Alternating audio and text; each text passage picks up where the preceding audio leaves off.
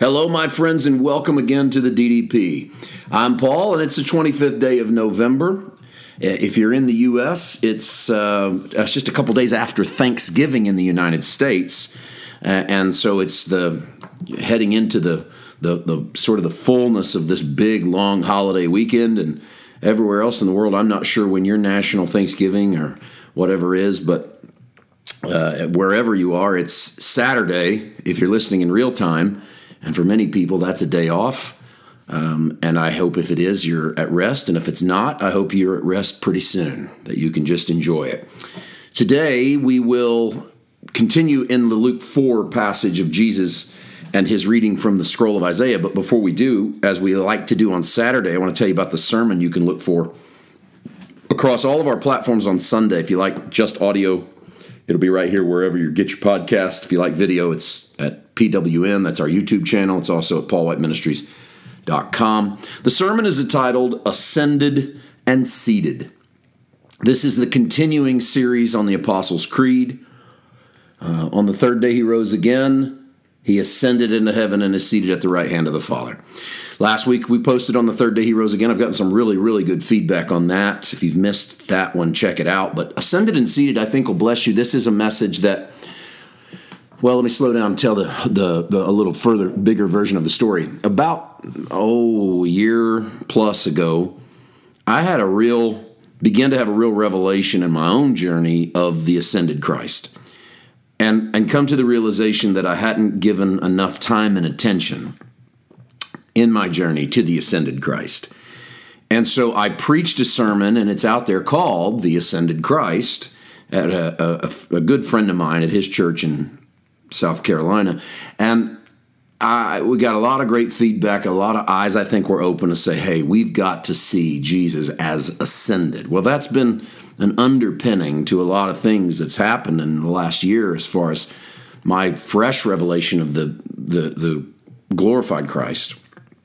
And so this sermon is a lot of that coming together, put together with the fact that he's seated, because in reality, the fact that he's ascended means that he's seated. And you're trying to do a lot of things in one message. There's so much information in the ascension that really could constitute a whole series. So I feel like there's a lot in this one. When I went back and edited it, man, we tried to say a lot in a short span. It's not maybe 40 minutes long.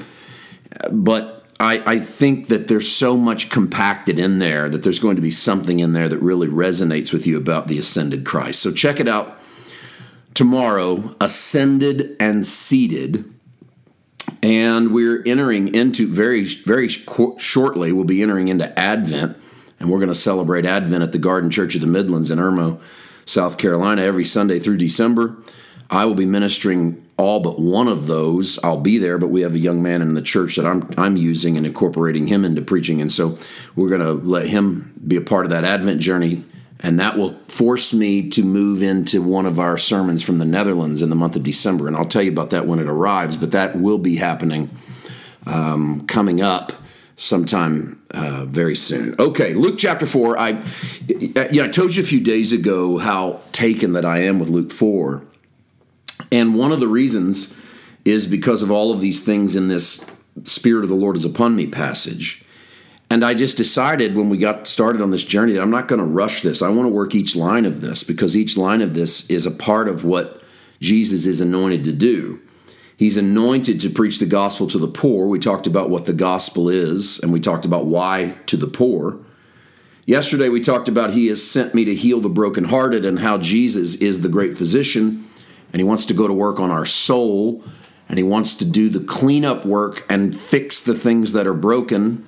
And sometimes he might even have to reset the things that haven't healed properly. That brings us to the line, to proclaim liberty to the captives.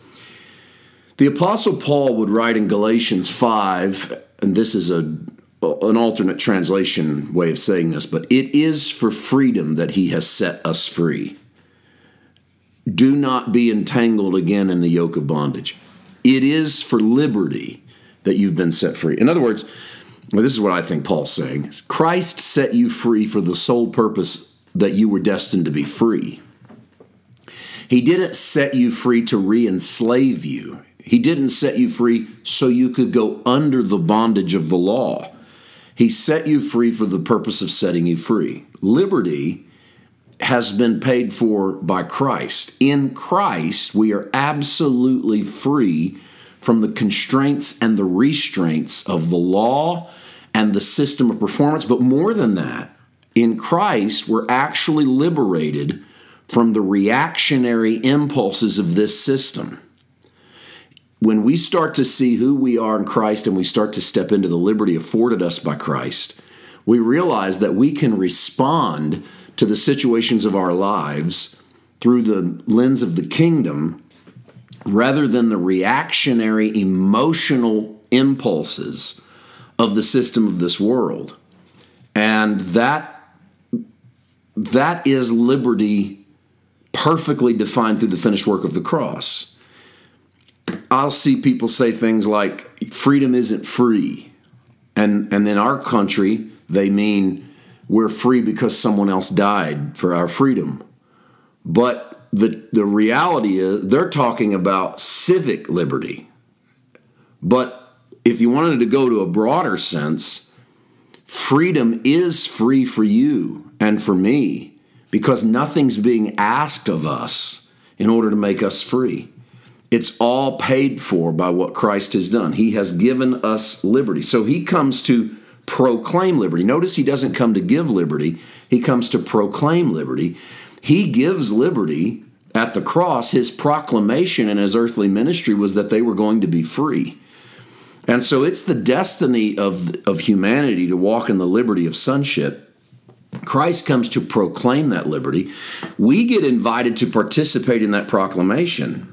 And I think this is why Paul writes to the Corinthians in 2 Corinthians 5, he has committed to us the ministry of reconciliation. Part of what we're doing is ministering the idea that man is reconciled, that he's been liberated, that he's been brought back. What an important message. We move on to the next line from the great Spirit of the Lord is upon me passage on tomorrow's podcast. We'll see you then. God bless.